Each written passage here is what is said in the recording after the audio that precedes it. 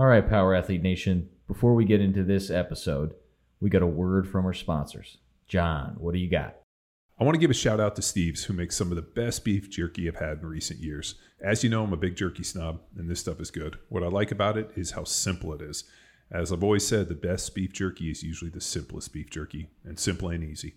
As I can attest, the big beef jerky brands use sugar, fillers, and subpar ingredients to cut corners and lower the price point so they can sell at a premium. But not Steve's. He uses the highest quality beef jerky with zero sugar, a few carbs, and a simple recipe based on natural ingredients, no artificial colors, flavors, or preservatives. On top of having some badass jerky, Steve is also a family-owned business in South Jersey. He started with a simple obsession: make the best portable protein snacks on the market. And Steve is also a power athlete himself and follows the Grindstone program. So I love their tagline: when you're at the top of the food chain, eat like it. If you guys want to give it a try, he's throwing us out a 20% discount code. So use PowerAthlete20 on your first order and see exactly how good this stuff is. Tex, normally when we jump on to do the podcast, it's for a joyous occasion, and we're looking to not only, crack the bone and suck the marrow out of life and really go over some interesting topics and deal with some great guests. And the fact that we got a re-release, or we felt obligated and just it was the right thing to do for us to re-release episode 26, the one we did with our good friend John Meadows. I wish we were releasing it on better terms because it was an incredible talk, and I'm slightly embarrassed for the quality at which, the podcast was at that time, but those first 100 were pretty rough. Sadly, we lost John on Sunday, August 8th, at the age of 49. Interesting dude. He's a professional bodybuilder, world-class bodybuilding coach, and coached a ton of people through not only his programs and his nutrition, but was actually just a really, really genuine dude. We connected in 2011. I was at the time, running Well Food Co., and we were starting our food company, and it was based on, primal and paleo stuff. And I came across an article that he was using this primal paleo approach to train his bodybuilders, and that's how he ate. So I reached out because I wanted to know more information, see if I could send him some of our jerky and get some reviews. And we ended up striking up a friendship. And, I got on and we started talking about training and, bodybuilding and this. And then all of a sudden we got to kind of the end of that.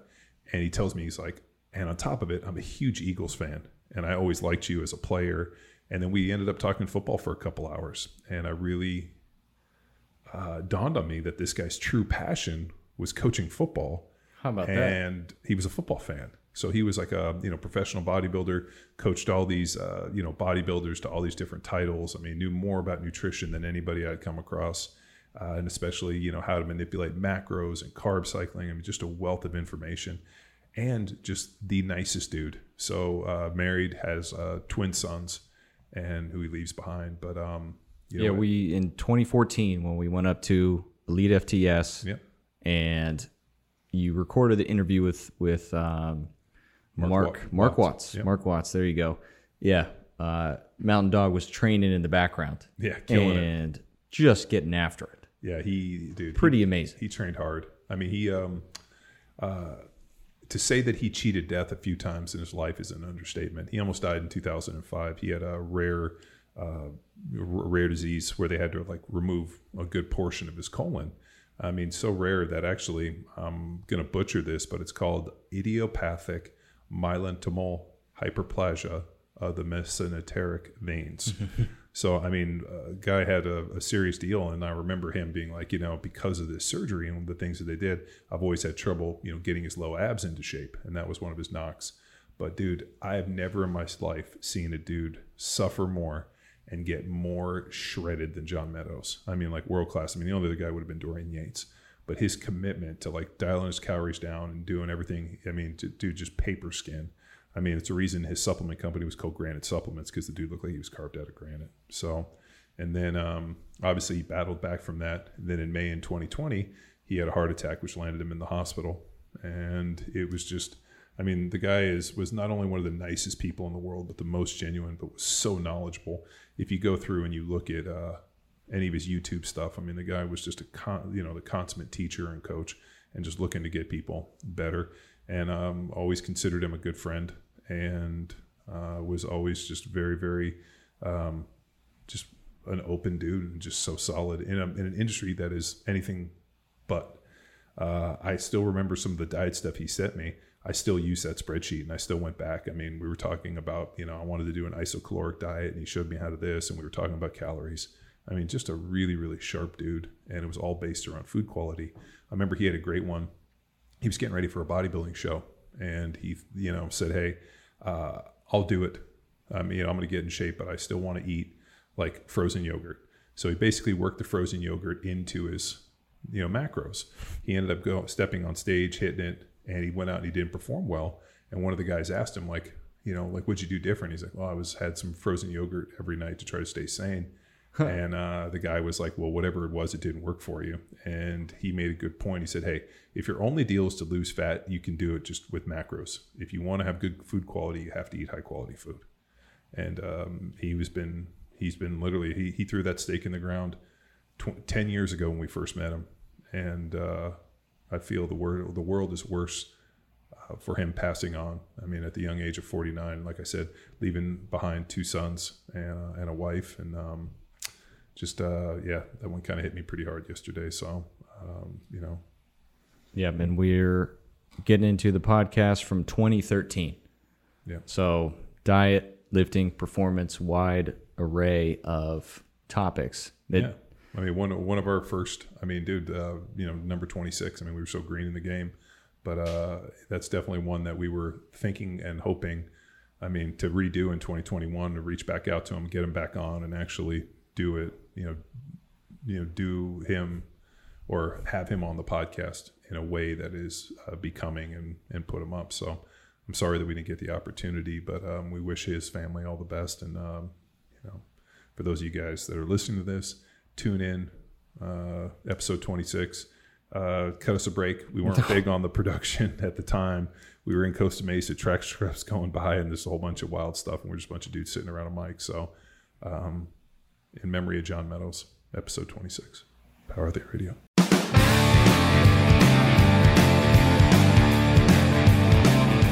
All right, well, let's get to our guest, huh? Yeah, let's John Meadows, patiently waiting. You can catch the guy on T Nation. He's wrote some great articles. I recently read your rear delt explosion one. 60 sets of like rear delt work in between your shoulder pressing. Pretty cool.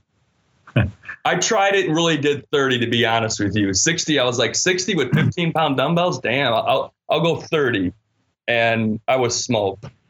But anyway, going onto your website, you can come across the Mountain Dog Diet. So maybe you can start with just introducing yourself and then, kind of defining what the Mountain Dog Diet is. Yeah, sure. So first of all, thanks for having me on. I appreciate it. The Mountain Dog Diet is, people always ask me, what does that name mean? And there's no real magic behind that name. It's just I'm a big fan of Bernese Mountain Dogs, and I use that name, Mountain Dog, on the website forums all the time. So people started, kind of getting used to my ideas and, my thoughts around training and nutrition. They started calling it Mountain Dog Training just because that's the handle I was using. So it kind of stuck and it didn't go anywhere. And I thought it was pretty cool because it's personal. It's not just some, weird acronym I made up that's meaningless or something like that. So, so there's really 2 components to what I do on my website and what this is what I do for a living. I worked in the corporate world for 12 years at Chase Bank for 10 of those years and another bank for 2 years. The whole time I was doing coaching in this field and competing myself on occasion. And it's been something I loved since I was 13 years old. I actually did my first contest when I was 13 years old, which is pretty silly when you think about it. A 13-year-old wanting to be a bodybuilder is kind of nuts. But so, the diet part of this, is as we get older and as we gain more information, hopefully we try to do things better. And I can tell you guys that I've done some dumb stuff along the years training. I'm 41 now. but I tried to always keep an open mind. And the bottom line was I wanted to do what worked the best in terms of gaining muscle. That was kind of my mission. And there was a point in my life in 2005 where I got very sick. I was in emergency surgery and was a couple minutes from dying. And when that happened to me, I figured, you know what, there's probably a health component to this I ought to concern myself with too, and not just getting huge. So I took it a little more seriously in terms of the health aspect, and it really evolved some of my ideas. I saw a lot of the flaws in my thinking that I had in my earlier years and with traditional bodybuilding diets in general. And, it's funny, you guys are probably pretty well educated in, the benefits of fats and things like that. But in the bodybuilding world, that stuff was, it was kind of taboo. Like, you don't need any fat, and some pretty backwards thinking. So I tried, I tried to educate myself on that, and my theories kind of evolved. But, one thing I would say is I have some ideas on the way I like to do things, but I like to approach training and nutrition from a kindergarten perspective, I call it, with an open mind and always wanting to get better. I hope that a year from now, I know a lot more than I know now. And I hope that 5 years from now, I know a lot more. So, I don't look at this, what I do as dogma. It's not my way or the highway. It's just my thinking at the time based on the information I have and the experience I have. I work with 400 or 500 people a year. So I think I got a pretty good base to work from in terms of observing results and how things work. And, training has kind of been the same way. It's evolved over time. I'm a training fanatic. John's getting a little more familiar now with some of the things I like to do training wise. But again, it's what I do now, but I hope to get smarter. I hope to learn more and make it even better. So that's kind of how I, there's kind of the short story of how I think and how I process things and where I'm at. I like when you go to Mountain Dog Diet, you'll see like a list of, important things. The first one you have is you are what you eat has eaten.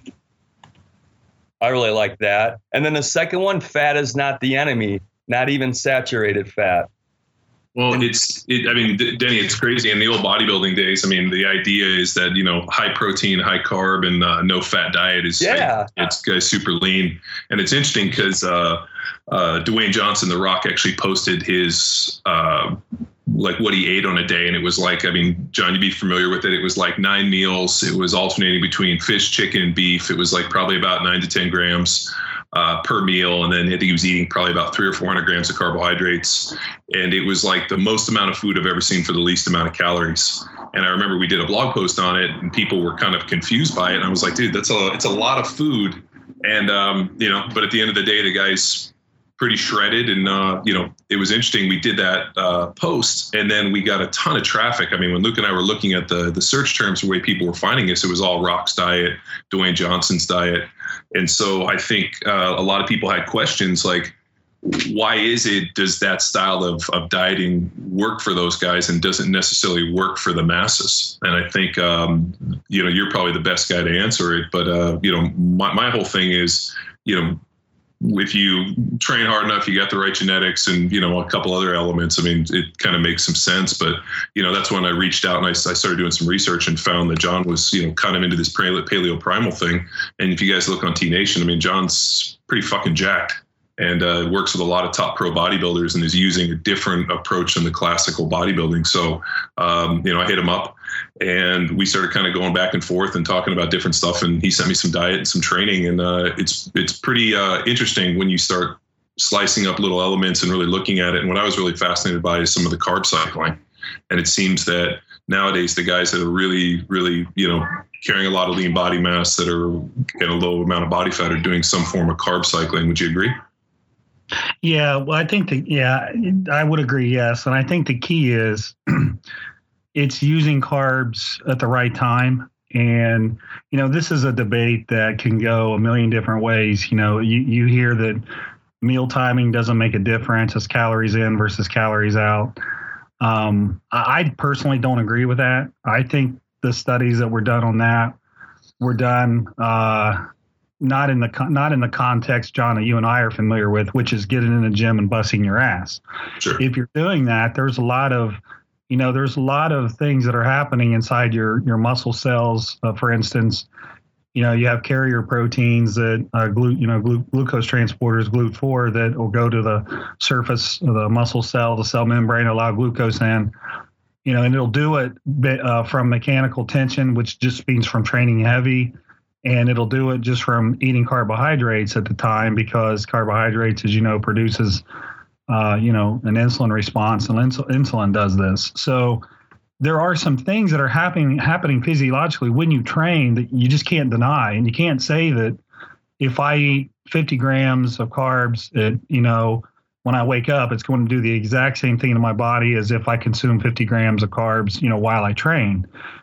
So when you consume carbohydrates, in my opinion, has a really big effect on muscle growth, being one of the factors, and then also just your ability to train hard. It's a very, I do think most people would agree that it's a pretty usable form of energy that you can train with some volume.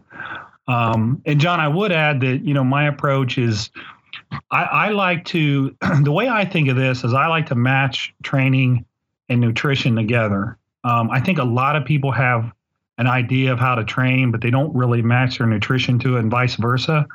So I think there's based on the way you train, you should adapt your diet to that. Or vice versa. If you have a certain way you want to eat, then, if you don't want to be in the gym longer than 20 or 30 minutes, you want to do real quick workouts, then, maybe a lot of calories that I would normally expect someone to consume around training, maybe that wouldn't be the best approach. So, that's kind of what I like to do, is match nutrition to training, make sure they fit well together. And back to your point, John, the carb piece of this. Yeah, I think it just comes down to when you consume them, and what your body's going to do with them at that time. What's kind of interesting is John shot me an idea of actually consuming some carbs and protein during the workout. And what's interesting is, those of you guys that are listening, and I'm sure Denny and all you guys, we all train at a fairly high intensity and a fast pace. And so I'm in there, and, I literally have my iPhone, and I set the time, and, I'm trying to get as fast as I can, and, really doing 60, 90, even, 90-second, minute and a half rest sets in between my squats and my stuff. And I remember I'm like, I'm taking this during the workout concoction, which at the time, before I put any flavor in there, fucking tasted like disgusting wet dog, as John liked to call it. He calls it the goat balls drink. And as I'm consuming it, this dude because I have to use some machines, so I was over at the commercial gym, not at our CrossFit gym, and this dude comes over to me and goes, "You need to slow down. You're working too hard. You're burning too much precious muscle." And I remember I was so confused because, I can't fathom not going into the gym and fucking killing myself. I just don't know any other way to train. I don't understand the idea. Like I said, I watch these guys train, and they're literally having conversations while they're in between, during the set. I watched a guy on doing pull-ups, and as he was doing pull-ups, he's having a conversation. I'm thinking to myself, if I can talk to you during the set, it's either not heavy enough, or I'm resting way too much, or I'm not doing what I'm supposed to be doing. And so what I really liked about John's training is it was a very similar to mindset to what we do, where it's like, dude, I'm going to fucking kill myself. I'm going to bang heavy weights. I'm going to go as hard as I can, and I'm going to train out on that edge of the envelope, and I'm going to eat a good, clean diet. And it just so happens that John uses his for, big, strong, guys that carry a lot of body mass and, step out on stage, where we use it for more like power athlete field sports stuff. But what I really came to like was, dude, he had a very similar to mindset like us. I mean, I'm sure even some of the workouts he sent me, I left and I was like, dude, we were joking before we started recording, I literally was walking around like thinking I was going to throw up because my muscles were so pumped and I just wasn't used to that type of feeling within my individual body parts. I mean, I'm used to that like feeling from my body. I mean, imagine, doing a bunch of prowler pushes and, heavy squats, which we've done, but this was definitely an interesting deal. So I knew he was the right guy for us. Well, and then there's this irrational fear of overtraining too. It cracks me up. I put a post on Facebook a while back, and I said, does overtraining exist? Can it happen? Sure, but you go to a gym and you tell me that people are overtraining. I've seen the same things that you're seeing, John. I mean, I saw a guy deadlifting while holding his phone in his neck. He had his head cocked to one side, holding his phone while he was deadlifting. That's the kind of stuff you see. People aren't overtraining. And then the other thing I would add is, there's a couple things. A lot of the studies of when muscle growth actually occurs, it's when people actually hit an overreaching phase, which is maybe you're not quite into overtraining, but you're getting there and your body says, holy shit, I got to make some serious adaptations. So, it does what it needs to do to be able to survive that kind of training. And you make some adaptations and you grow and you get stronger. The trick is to know when to kind of pull back, because sometimes you have to. And I try to build that into my plans. And then the other thing is, if you're sequencing exercises a certain way, you can stay healthy. It's very easy to do. And that's something in training, that's a huge facet that nobody talks about, how you sequence exercises. And I'll just give you like one quick example. If you walk into the gyms, like say where I train, you'll see everybody starting their workouts with lunges. I personally feel that like a lunge feels a lot better if it's done third or fourth in your workout rather than starting with it. There's some things that you just can't prove by science, but intuition and the way your body feels and the way 300 or 400 people a year tell you how it feels. There's an art to this too. And I think the best coaches are the guys that can take the science and take the art and blend it and not be too heavy on one side or the other. Yeah, I like that. I agree wholeheartedly with that statement. Yeah. So let's talk about the fat intake as far as like pre-contest. John, say you're getting ready to get on stage, and from what I remember from bodybuilding, typically it was like a 12 or 13 week prep phase. Would your diet change as far as your fat intake when in that preparatory phase, or no? Well, it kind of has to change, and let me tell you why. First, let me tell you this too. I'm not going to sit here and tell you guys that pre-contest bodybuilders are the healthiest model of people to look at. Well, yeah, right. So I don't want to. Yeah, we kind of know it. I mean, I'm assuming that you know that part of it. Yeah, it's funny how you're like almost in your most unhealthiest state on a stage where you're getting points for looking the healthiest. Yeah, and I'm crazy with blood work. I've got all my blood work going back to 1998. I've got 15 years worth of it in a stack of papers right next to me. And I know what's going on with my body during a show, after a show. I know what raises my HDL. I know what raises my LDL. I know what raises my C-reactive protein, homocysteine, everything, because I study that stuff. So to go back to your question, fat intake before a contest, what I like to do is it depends on how somebody's carbohydrate level is from the start. If their carbohydrates are pretty spread out, then I like to start with the meals that are furthest away from training and reduce carbs there. So for example, if you train, let's say you train at 6 o'clock at night, you get off work, you train. Then what I'm going to do is I'm going to take your early morning meals. I'm going to start reducing carbs from those meals. And I'm doing this for a couple reasons. Number one, I'm trying to preserve carbs around training so that you can train your ass off. There's nothing worse than being pre-contest and going into train, having no carbs in your body, your muscles feel dead. It's a horrible feeling. I've done it a bazillion times, and you guys have probably had low carb days where you tried that, and training just sucks. It's just, John, I ate less than 50 grams of carbs for 6 months and ate 0 carbs for 6 months and tried to train.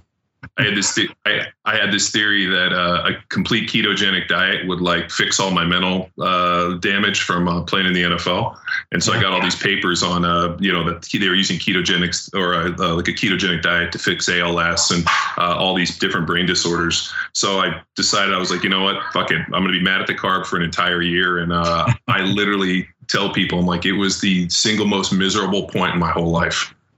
Oh yeah, so and people will say, well, carbohydrates aren't essential, but you got to look beyond that. you got to look beyond that, and I would say too that the intention is to reduce inflammation when you're talking about ALS and those things, but eating carbs when your body's going to use them isn't going to drive your inflammation. And I think that's where people don't really understand what we do. If you're putting carbs in you and you're sitting around and you're watching, reruns of the Dukes of Hazzard, that's probably not necessary. But, nice. It's all relative, it's all according to the situation.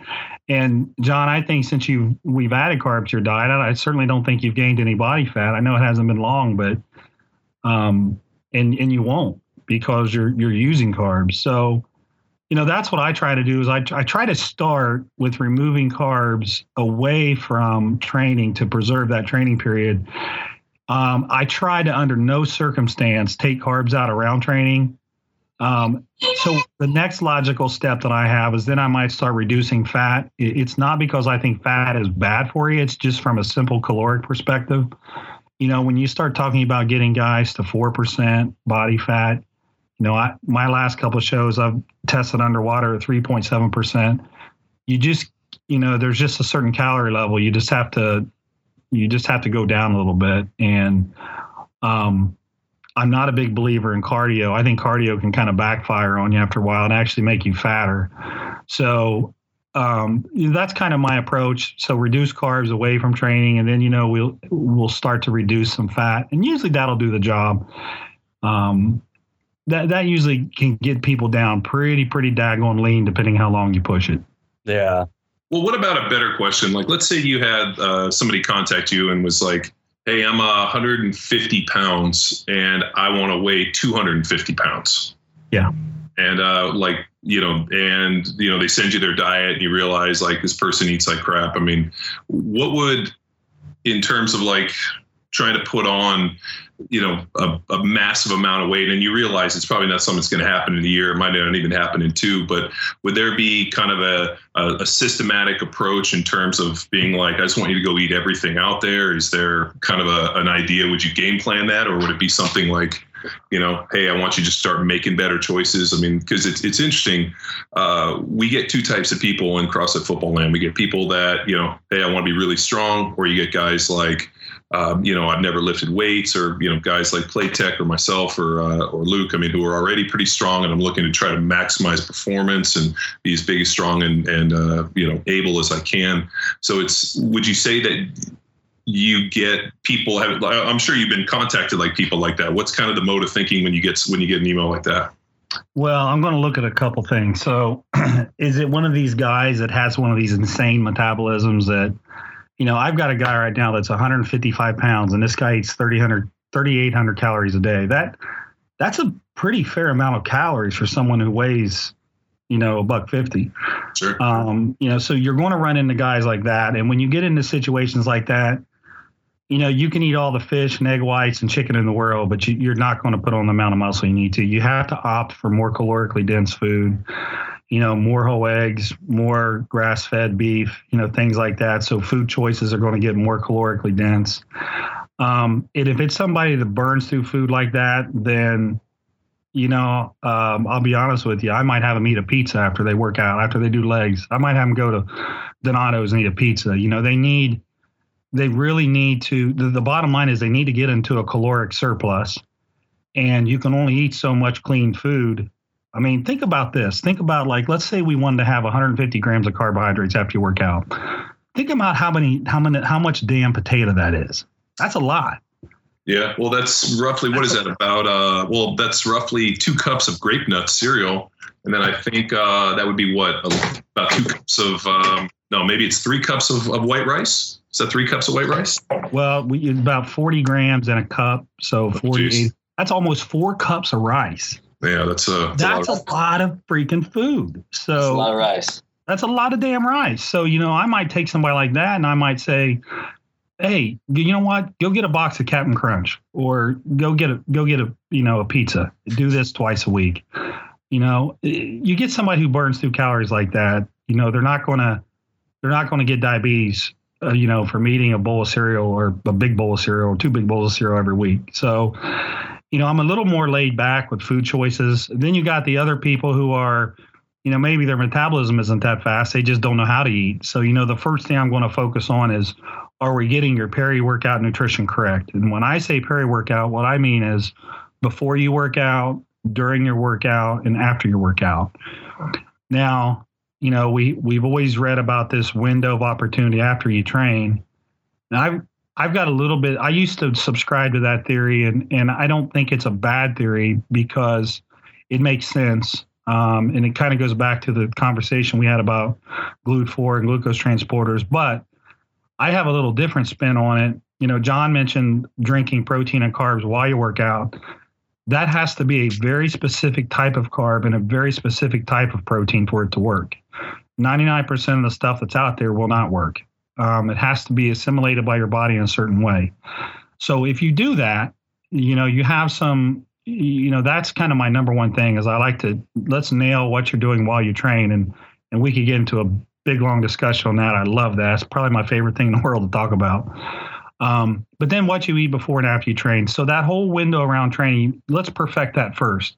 And then let's work our way out from there. Okay, now let's talk about your lunch. Now let's talk about your breakfast. So, and I'm not real strict on food choices. I think there's some flexibility in your choices that we should all have. If I tell somebody to eat a cup of oats and they say, well, can I have sweet potato instead? Sure. It doesn't matter. Yeah. I mean, have a sweet potato, or if they're eating, chicken, well, can I have, a piece of wild salmon instead? Yeah, absolutely. Let's just account for the calories. But so, when it comes to mixing all these good, healthy foods, I'm very, very flexible in that. And I think the more variety, the better. So little different approach. It's more from the ground up than, the other guy who maybe trains hard but just has a crazy metabolism. Would you say that people are more chronic undereaters or overeaters? I mean, it's been amazing actually for, we always tell people whenever they start training, like I'm not a huge fan of weighing and measuring my food for most people because, but I always ask everybody to do it just because I think everybody's perception is off. I either meet people that are like, have no concept of what a cup of something is versus people that actually weigh and measure or even just do it for like a week just to get an idea how much they're eating.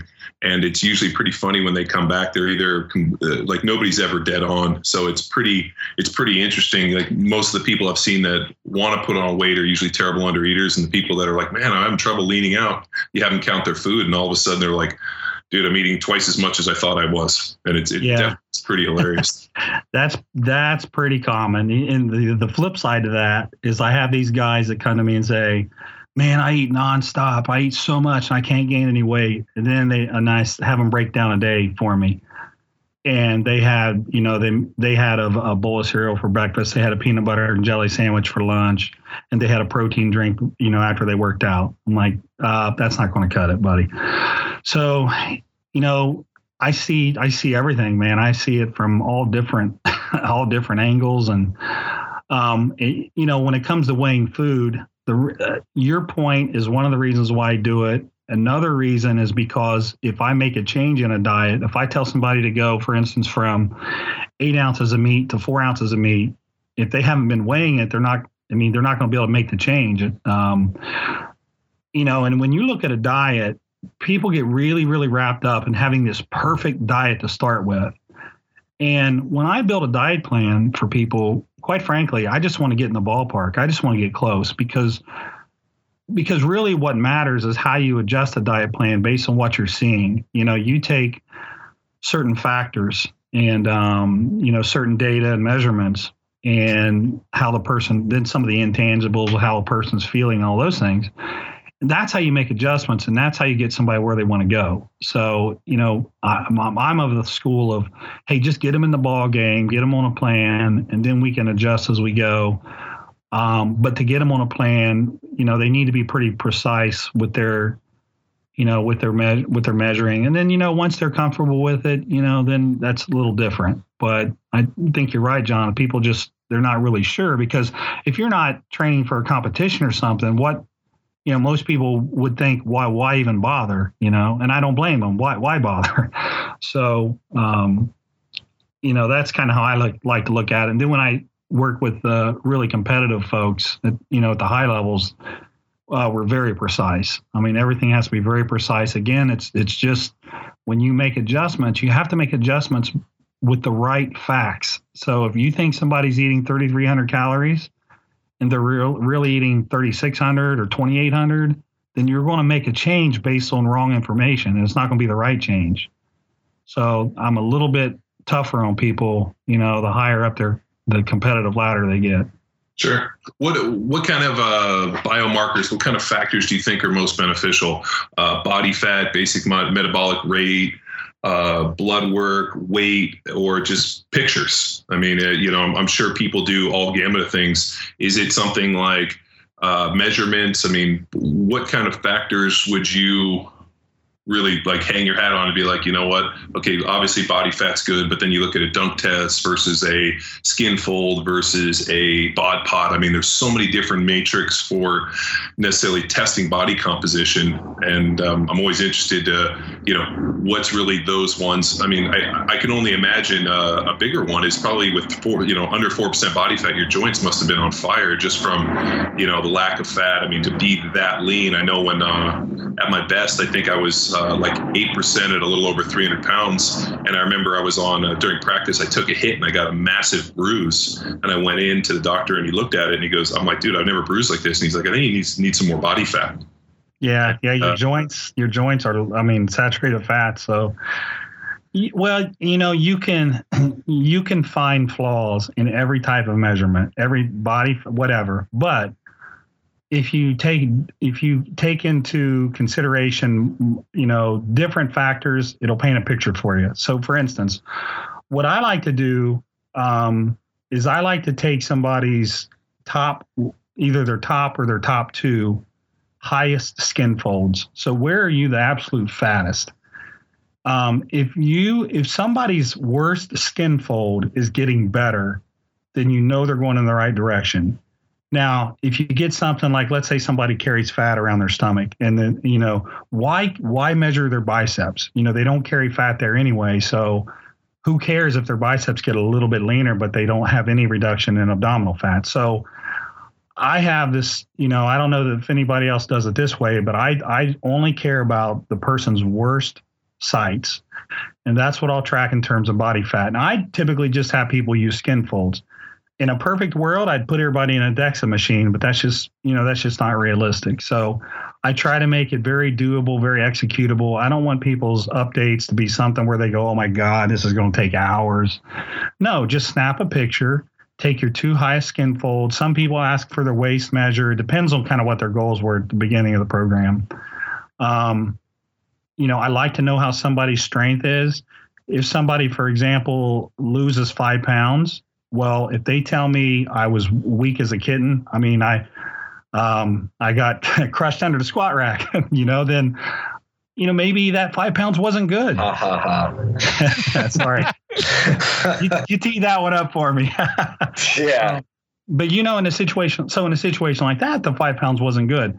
But if you look at all this stuff together, okay, their skin folds are going this way, their strength's holding, they feel good. They don't feel like shit all day. You can get a picture of where someone's going, and that's why I like to look at different factors, because any of them by themselves can be skewed. But if you pick out different factors, it'll paint a picture for you, and you can sort of tell what's going on. Sure. Interesting. Yeah. No, I mean, so basically you need to set a roadmap. You have to get some constant feedback, whether it's strength gains, whether it's performance gains, whether it's some physical gains. Then you got to be able to adjust the calories of the training to kind of meet the needs of your athletes. Yeah, and I work with a lot of powerlifters too. I mean, I work with some world-class guys. Matt Kroc. I work with one of the top raw powerlifters in the world. Their goals are a little different, but they're after more performance. A guy like me, I just want my legs to be big and veiny. Those guys want to squat 1,100 pounds. So the nutrition's a little different. But again, it goes back to what you just said. Figure out what the goal is and then build the plan to meet those goals. How would you skin it for, like, let's say a power lifter or a guy like that? I mean, would it be, is there, because they're obviously going to do their style of training that needs it. So then is it something where, your nutrition has to match their training, or do you adjust their training to kind of meet some of your nutritional recommendations? Well, in those cases, I usually just do nutrition. I'm not going to sit here and tell you I'm a pro at programming powerlifting, because I'm not an expert at that. My workout partner, Dave Tate, he's an expert at it. So with those guys, it's usually just nutrition.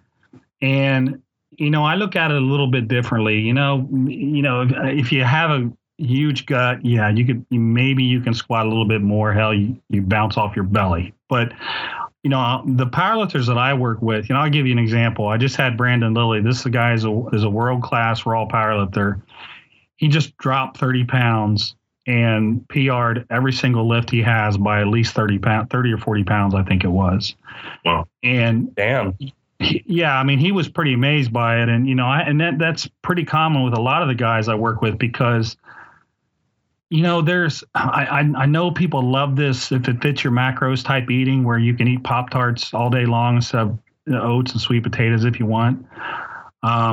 But there's just something to nutrient-dense food that makes your body function better. And I don't know why that's such a damn hard concept to. So what you're saying is eating real food makes you stronger? That's crazy talk. I know it sounds insane, but I feel like I've heard that somewhere else. I don't know. But crazy pills. As normal as this sounds to us, though, you go do some Googling and you go tinker around on some internet forums, and you're going to have a huge school of people that'll tell you all that matters is the amount of carbohydrates, the amount of protein, the amount of fat. Nothing could be further from the truth. You can't tell me that eating a piece of fried chicken from KFC is going to be the same as eating some whole eggs with a little bit of organic red palm oil on it. You can't tell me that's going to have the same effect on the body. So with a lot of these powerlifters, John, it's just a matter of changing their food choices. They're not going to a buffet every night, and their strength goes up, and they're happy. They're thrilled. They're like, oh, my God, I didn't know you could do this. Now, I used to train at Westside Barbell with Louie back in the 90s. And this, our standby nutrition plan was, we'd go to Bob Evans before we trained. We'd go to McDonald's after we trained. I would drink chocolate milk pretty much all day long, as much as I could. I mean, and I would eat potato chips at night because it was very calorically dense, and I could just gain a lot of weight that way, right? So my actions, I don't quite do the same thing nowadays, but so that's kind of where I'm coming from. So when I was out at Westside, Louis told me I was too slim around the waist to squat 1,000 pounds. My waist was only like a 38 or a 40, and he said I needed to get my waist up to at least a 46 to be able to squat 1,000. I was too narrow in the hips. And he's actually changed. It's Bob Evans and then either that Italian spot or a Chinese buffet. Okay. Hey, Wellborn, you've worked with some of those guys at Westside on their diet, right? Yeah. Cleaning it up, and you saw some good results from that. Yeah, it was AJ Roberts hit me up. He was having some after I was out there while they were doing a Westside seminar. They were kind of going through some nutrition stuff, and his guys were really butchering it. And I kind of jumped in and was like, whoa. Telling guys to make sure they hit Taco Bell, McDonald's, and Burger King so that they get a vast array of nutrients is not a good nutritional plan. And I can't sit and listen to this shit. So. After that, AJ pulled me aside and said, hey, I'm having some sleep apnea and I'm having some real problems. Could you help me out? So I kind of just went back and looked at his diet, and he wrote everything down. I said, hey, let's change here. And we ended up getting him into a more paleo primal approach. And all of a sudden he hits me up and he's like, dude, I'm feeling really strong. I was like, that's good, right? And he's like, no, I'm just telling you, man, I don't know what happened. And I said to him, I was like, dude, just by getting rid of a lot of those foods, we're reducing inflammation within the system. He's like, my body's not hurting. My joints aren't hurting. I'm not waking up 100 times a night. And then I think he went out that after 3 to 4 months of working with me, he went out and set the world record and then promptly retired. And said, you know what, this is going to end my life. And, it was pretty cool. He wrote me up a real nice article, and then I presented on it at the Ancestral Health Symposium, and there's guys like Stan Efferding, who holds the world record in raw powerlifting and is also a competitive bodybuilder. And Stan, same deal, believes in fats. I mean, consumes a lot of saturated fat, a lot of clean carbs, drinks a lot of raw and pasteurized whole milk, and, is very in line with what John's saying. And so, here are two guys that are, some of the strongest guys in the world, and obviously working with Brandon and a lot of those guys that are eating a diet of real food, that are actually caring about what they're getting in and, are training in this same mentality. So I think, what's cool about having John here is he's so far ahead of the curve. And I always feel like we're ahead of the curve. And then it's cool when somebody else is doing it, because like you said, if you check on any internet forum that has to do with bodybuilding or training or whatever, they're going to, you're going to have some 136 pound guy that's, going to have 12,000 posts. So therefore he's the best and the most knowledgeable individual because he posts the most. I always assume that if you have that many posts, you're not fucking training. And, those guys are going to be like, oh, it's not that, it's this, it's, carb backloading, carb front loading, carb side loading. And everybody's got some secret fucking plan, but it's kind of similar. And it's, and that was a lot of our mentality always was, what are the best people in the world doing? And you know what, if this guy's got the best performance, let me take back and see what he's doing. Let me take and use what I can, and then, go out and see what's best for me. And, I really appreciate and really liked what John was doing. It was pretty interesting stuff. Hey, John, can I ask you a question? You had mentioned earlier that you tailor your nutritional advice to people predicated upon where they hold their fat primarily. So somebody holds it, I think you said around the bicep or around the belly. And then you also indicated earlier in the talk that you're really into biomarkers. I wonder, have you looked at any correlations between where people carry their fat? I mean, obviously cortisol is one, and kind of biomarkers that are consistent biomarkers for where somebody might carry their fat. And does that inform your nutritional advice?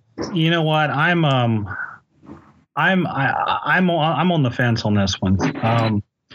I actually have, I got it right in front of me here. I actually have a salivary hormone test kit right in front of me to test my cortisol, because I pretty much only carry fat in my lower back. And so I wanted to see what my cortisol levels were. But that's from being a dad. We call that dad fat. Yeah, I agree with that. Dad fat. Because every dad that I've met, like I remember I came in after having not slept more than 45 minutes for like 3 months, and I remember I said to Lucas, like, dude, I reached back and I felt like I have this like back fat love handles. And I remember I called Rob Wolf and I was like, dude, what is it? And he's like, welcome to fatherhood. That's all he said.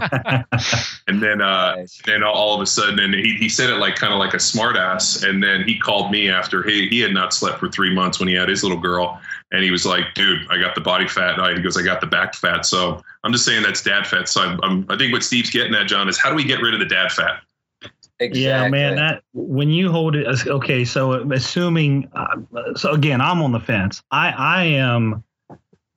I can't say that I believe that we can change our diet to attack different fatty areas. I mean, like, for instance, you could say, okay, let's say we have a woman who carries it on her, her hips and thighs due to estrogen. So, if we feed her a shitload of cruciferous vegetables, is that going to help reduce estrogen and make her leaner? I don't know. I mean, I'm really, really on the fence with this because, and the reason why I'm on the fence is because I don't really see anything in the field working with a lot of people that magically zaps fat off a tough area to get rid of in the first place. I think a lot of that's genetic.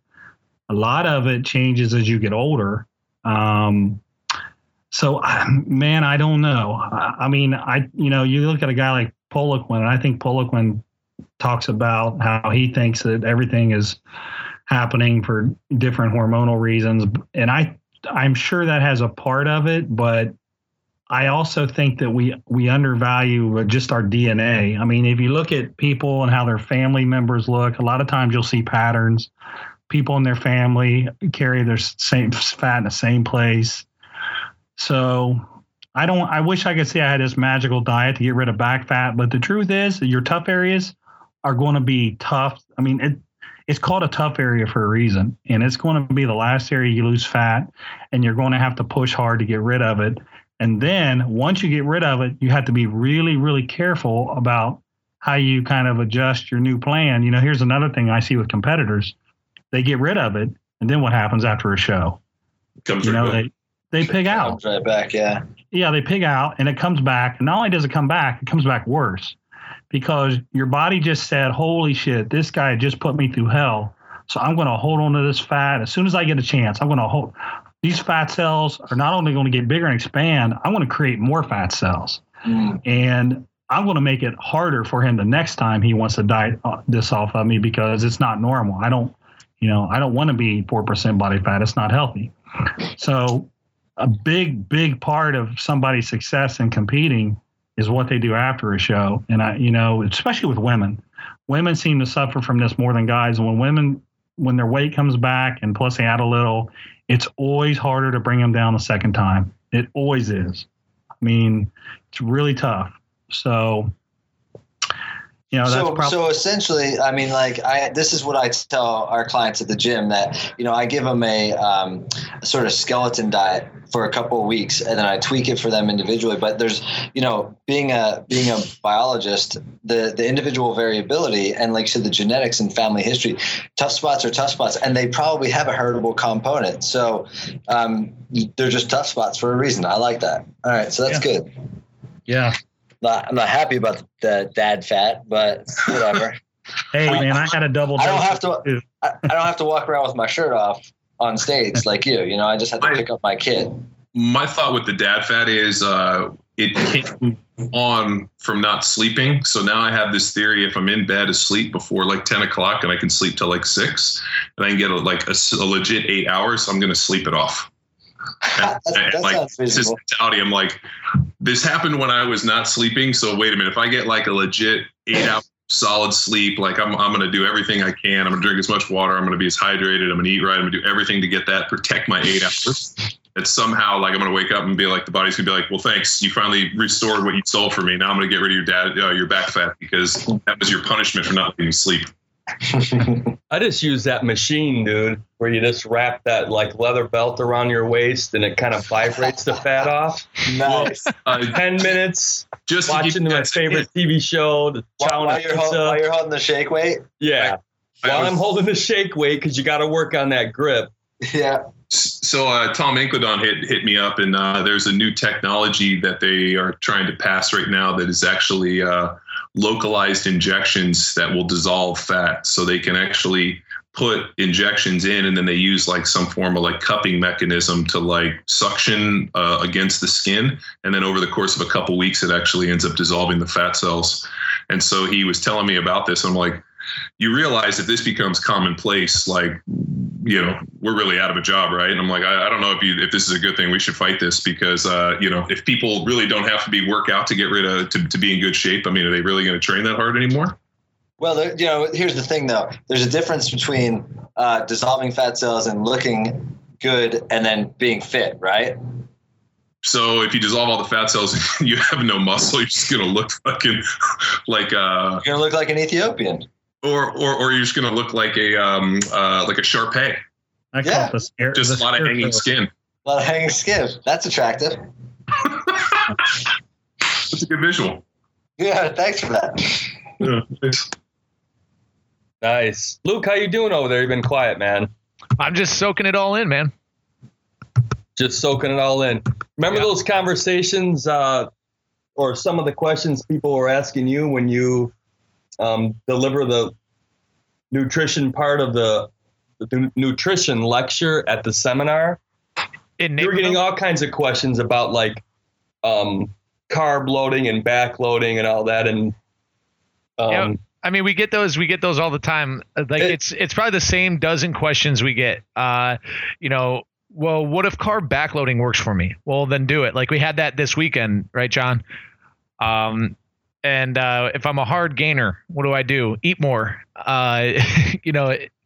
It's fucking common sense. Yeah, and a lot of it where people cross streams, so to speak, is, when we lecture at our seminar, it's performance based, and the questions that people ask aren't always performance based. They're more aesthetics or longevity based. I mean, John Meadows said, when these guys are going into their shows, this isn't the healthiest they've ever been. And people are trying to do this all at the same time, and it just doesn't work. And that's where we have to kind of keep recalibrating our lecture at the seminar.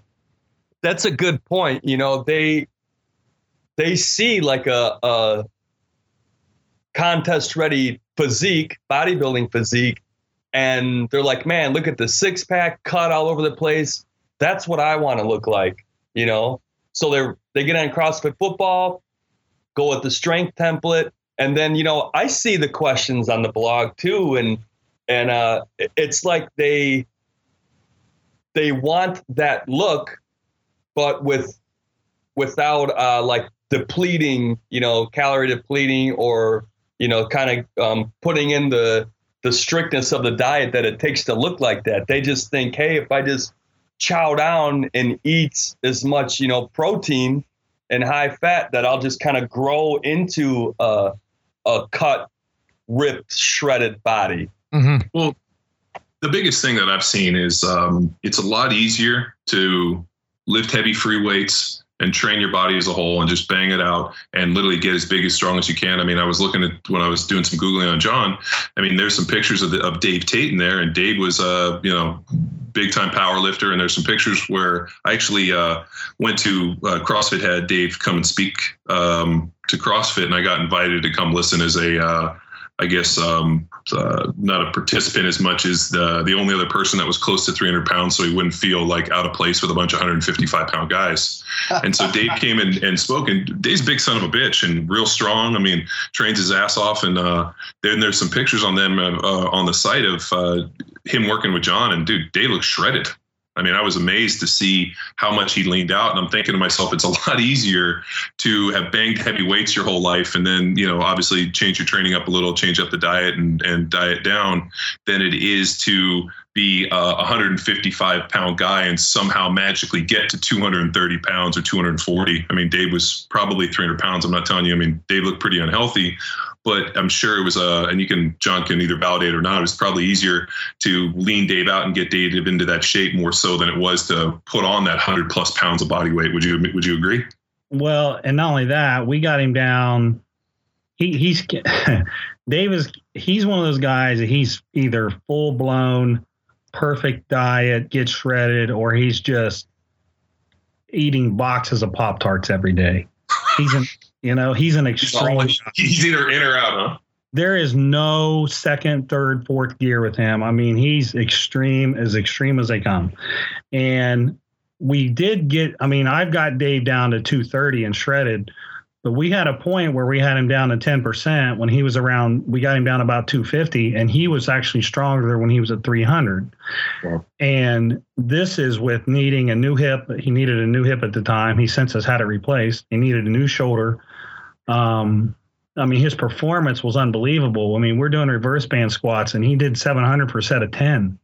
And he's doing dumbbell presses, and he's doing like 130s for sets of 10. And for him, actually, I think he did something crazy too. I think he might have done like 110s for 25 or 30 reps. And for him, he's never been able to do that. So he was kind of like, holy cow, all that fat, maybe it helps you in a squat. That's kind of hard to debate. But the point is his performance was a lot better when his body fat was under control and he was fueling his body better. Wow. I like it. I mean, that's huge. Yeah, it makes so much sense, right? When you say it, those numbers and that kind of data. I don't know. I have like a no duh response, kind of, but at the same time, it's amazing because there's so many people who are misinformed about it. Well, yeah, it's this thing called the internet. Yeah, the interwebs are fucking people up. Well, yeah, everybody's a fucking expert. Yeah. And, you know, like that's the thing we kind of really battle with. And it's like, you know, like there's so much information. I mean, you know, John's a couple years older than me. We're about the same age. And, you know, I always tell people, like, when I was younger in training, I either had to call somebody on the phone or I had to, like, go to their house or go meet them. Like, there's no more, you know, there was no internet, there was no email, there was no, you know, there was nothing. Like, I remember going to the gym and, like, you know, or going to Zangus's garage, and that was how we got our knowledge. You actually had to go work with people and actually get to know them. And they didn't tell you everything the first day. You actually had to show up for multiple days. Now he's like, tell me everything today, and I'm never going to talk to you on the phone. We're just going to email, and then I'm going to try it for like 2 weeks. And if I don't get exactly what I want out of it, I'm going to get on the internet and tell everybody it doesn't work. Yeah. I mean, all you have to do now is write an ebook, and you're famous, right?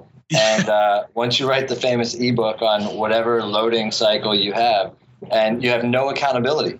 I mean, I've looked at some of these ebooks that some of my guys send me, and they're like, "Hey, should I try this? Should I try this?" And I'm like, where's the data? I mean, this is just somebody basically writing an essay on what they think works, and where's the data? You know, I mean, like you said, they don't contact you. It's just buy my ebook for $29.95 and it'll work because it's magic. And good luck. Don't ever call me. Man, it's no accountability. You know, if it was that easy, everybody would be jacked, right? That's what I always tell people. You get people that are like, this is easy, just do this. Well, you know what? Even if you do everything I tell you to do, I'm not going to guarantee you're going to look like a freak, all right? Because it's not easy to look awesome. It takes a shitload of work and some pretty damn good genetics too. Yeah. Depending on what you is, I think Mark Ripto said, I'm impressed on what'd he say? He said, abs on a skinny guy are like big tits on a fat girl. Yeah. I like that. When we see a lot of people, and I'm like, I'm really not impressed that you're 155 pounds. I appreciate that you're 5% body fat at 155 pounds, but I mean, like that's not really impressive. I mean, what's impressive for me is to see, big, strong dudes that are able to carry a lot of lean body mass. And I think what's interesting too is with the NFL, guys see guys like Adrian Peterson or a lot of these professional athletes, and they think, oh man, what do those guys do for the training? And little do they know that those guys have a certain amount of genetics that a very, very small amount of the population has. And, I always tell the story. I was in lifting weights in Kansas City, and I remember we were coming back from training camp, or we were getting ready to go training camp, and we were testing 1RMs, and I benched like 5 1/4, and Brian Waters walked in, and I think he laid down cold and did it 5 times, and then walked away and said, I've been sitting on the couch for 6 months, and you've been training your ass off, and I'm stronger than you. And I was like, yeah, go fuck yourself. Yeah. Just a genetic freak of a human, was very, very strong. I mean, it's why he's still 14, 15 years later, still playing. I mean, Tony Gonzalez is another one. I mean, if Tony took his shirt off, you guys would be like, Jesus.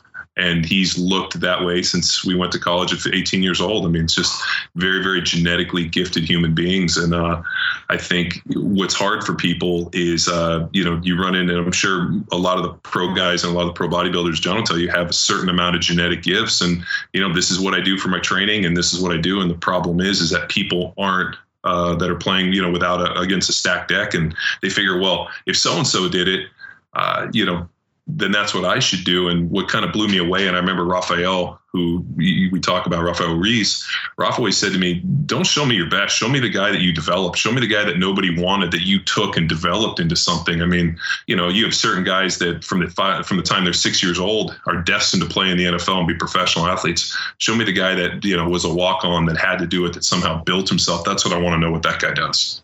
And I think that's the most impressive part. Absolutely.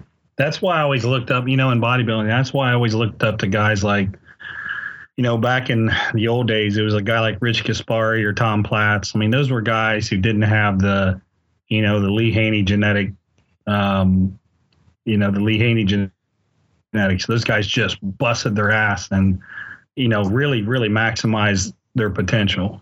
And, it's pretty frustrating when you're debating with people and they say, well, this is what Ronnie Coleman did, so I'm going to do what he did. You know what? I get that, but you're picking the tiniest percentile genetics and saying, Ronnie could have done anything and he would have looked like that. His legs would have looked like that from mowing his lawn. Those guys, their genetics are so good. it almost takes them out of the whole discussion, as far as I'm concerned, in terms of doing what they do. Yeah. Isn't that funny how like society, people do that. I'm going to do what Ronnie Coleman does, or you'll hear some of these like sports announcers, who this guy, well, he's no Michael Jordan, and it's like, well, who the fuck is, man? I mean, why everybody's got to compare to the very top elite, right? Well, that's how we do. That's how we work it. But I don't know if you guys know this, but there's a deal where Ronnie Coleman has a training weekend, and part of it is you get to go and have a pancake breakfast at Ronnie's house.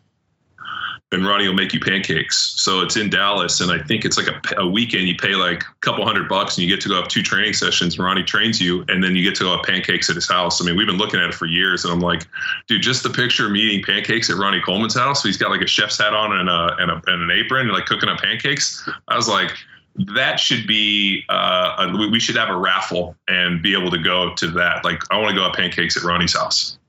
Heck yeah, that's awesome. He's like sitting there with like this row with like the apron on, and I saw the picture, and I think it was Diane Fu sent it to me, the Olympic lifter, and she was like, sent it to me being like, will you go with me? And I'm like, I don't know if I have time, but this looks amazing. I'm like, I mean, it'd be probably one of those things where you're sitting there eating at his table and you're like looking around and you're like, holy shit, Ronnie Coleman's like 350 pounds back there at like, off season. He looks like one of those myostatin bulls, and he's making his pancakes. Awesome. Who am I to say no? Just bring your 12-egg omelet recipe. Dude, right you know what's funny about that is I didn't have pictures of that omelet. And so I was supposed to eat my late night meal. And so I had to go in and cook that thing up. And the funnier part was people were like, well, how come you didn't throw meat and bacon and all that in? And I was like, well, you can, but that was how many calories I needed to eat for my meal. So that's where that thing came from. It was actually, and as I typed it, I realized I didn't have pictures. So I actually had to physically go make it right after I did it. And then I was able to post it with the pictures. But we've got some good results on that 12-egg omelet. Oh, yeah, that's what I was going to ask next, because Luke hopped on and said, hey, if anybody, who's going to do this, take some pictures and send it in. And I was going to see if that actually happened or not. No, I'll get people take pictures of my wagon wheel pancakes. And what's funny is, I don't think I ever told anybody, my mom was pretty upset with me on that wagon wheels thing, because she now that she knows I have a gluten allergy, she somehow is upset that I'm telling the world that she somehow poisoned me with a bunch of like gluten-filled pancakes. And she's like, I can't believe you tell the world that I poisoned you. I'm like, Mom, I'm allergic to gluten, and you were stuffing me full of pancakes every day, and you wonder why I got sick every day. So my mom's not real happy about that. But it made you big. It's true. I'm telling you, man, pancakes will definitely put some size and weight on you if you eat them with every meal. There we go. Hey, that kind of leads into the submission question. You guys want to knock this out real quick? Yeah, let's do it. All right. So Bulldozer emailed in, and he says, I was wondering what your thoughts are with cheat meals when following the CrossFit Football / paleo diet. How often do you guys do it? What do you guys eat? Just curious, because I eat the CrossFit Football diet, and when I cheat, which is pretty much never, I feel like shit and have regrets.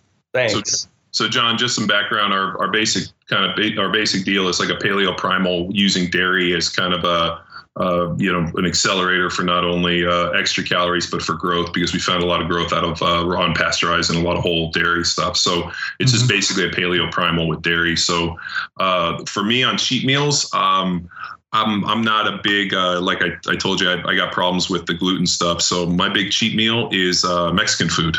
So I'll go out and eat like tacos, and I like guacamole, and I'm pretty basic in that. So I know when I go out to dinner with Luke and there's any chips there, Luke is the chip destroyer. Luke is to chips as Arnold Schwarzenegger was to, bad people and Conan. I've never seen anybody crush chips more than Luke, but for me, I really like tacos. I don't really like chips. I just really like salsa. So, you don't want to be the weird guy eating salsa with a spoon. So I crush some chips, but and I'm a sucker for Mexican food as well. I'm not big on like desserts or cakes or anything like that, but every once in a while, man, if you're training hard and you drive by an In-N-Out, I'll get myself a milkshake. I'm not gonna lie. I go with a little milkshake from In-N-Out, but I'll stay as clean as I can with the In-N-Out stuff. Getting a double lettuce wrapped, stuff like that. But how do I feel after it? I mean, I very rarely will bounce back and feel awesome in terms of training. But man, don't live life with regrets. If you're gonna eat a milkshake, just eat the milkshake and keep moving on. It's where things get slippery is when the cheats start to become really regular on a weekly basis, every other day, shit like that. But Mexican food is my personal vice. John, what do you see for cheat meals? Well, so number one, I tell people don't think you have to take any food out of your diet forever. Donuts, chocolate, I don't care what it is. Just as a gentleman just said, if you want to have it a couple times a week, I like to have donuts on the weekend, in the morning, Saturday morning on my way to train, actually. So don't ever get into that mindset where, oh my God, I can never have this again, or I can never have that again. All that does is leads to binging type behavior. Now, me personally, we have a chain here called Five Guys Burgers and Fries. I don't know if you guys have that. Yeah. Sure. Absolutely. I love those. So you know what we like to do is Friday nights we'll go to Five Guys. I'll get French fries and I'll get their double burger. I love milkshakes. There's a Grater's right beside it conveniently, so I can hit them both at once.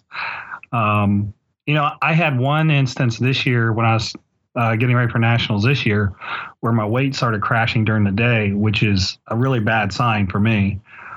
So my theory when my weight starts crashing is I got to stop it. So I had 5,000 calories in a span of 2 hours, and it was just repeat milkshakes and hamburgers for 2 hours. But sounds wonderful. John, if you ever make it out here to California, we have an In-N-Out burger, and I'm telling you, people battle about it, but I think In-N-Out is got Five Guys beat. But there is a ice cream place in downtown Columbus near the college that has that uses pasture-raised ice cream. Yeah. Is it is it Jenny's? Yeah, I think that's what it is. It's Jenny's. They're pretty well known here. They're actually out at Easton now too, where I live at. I mean, they're right here in my area now too. I love raw dairy.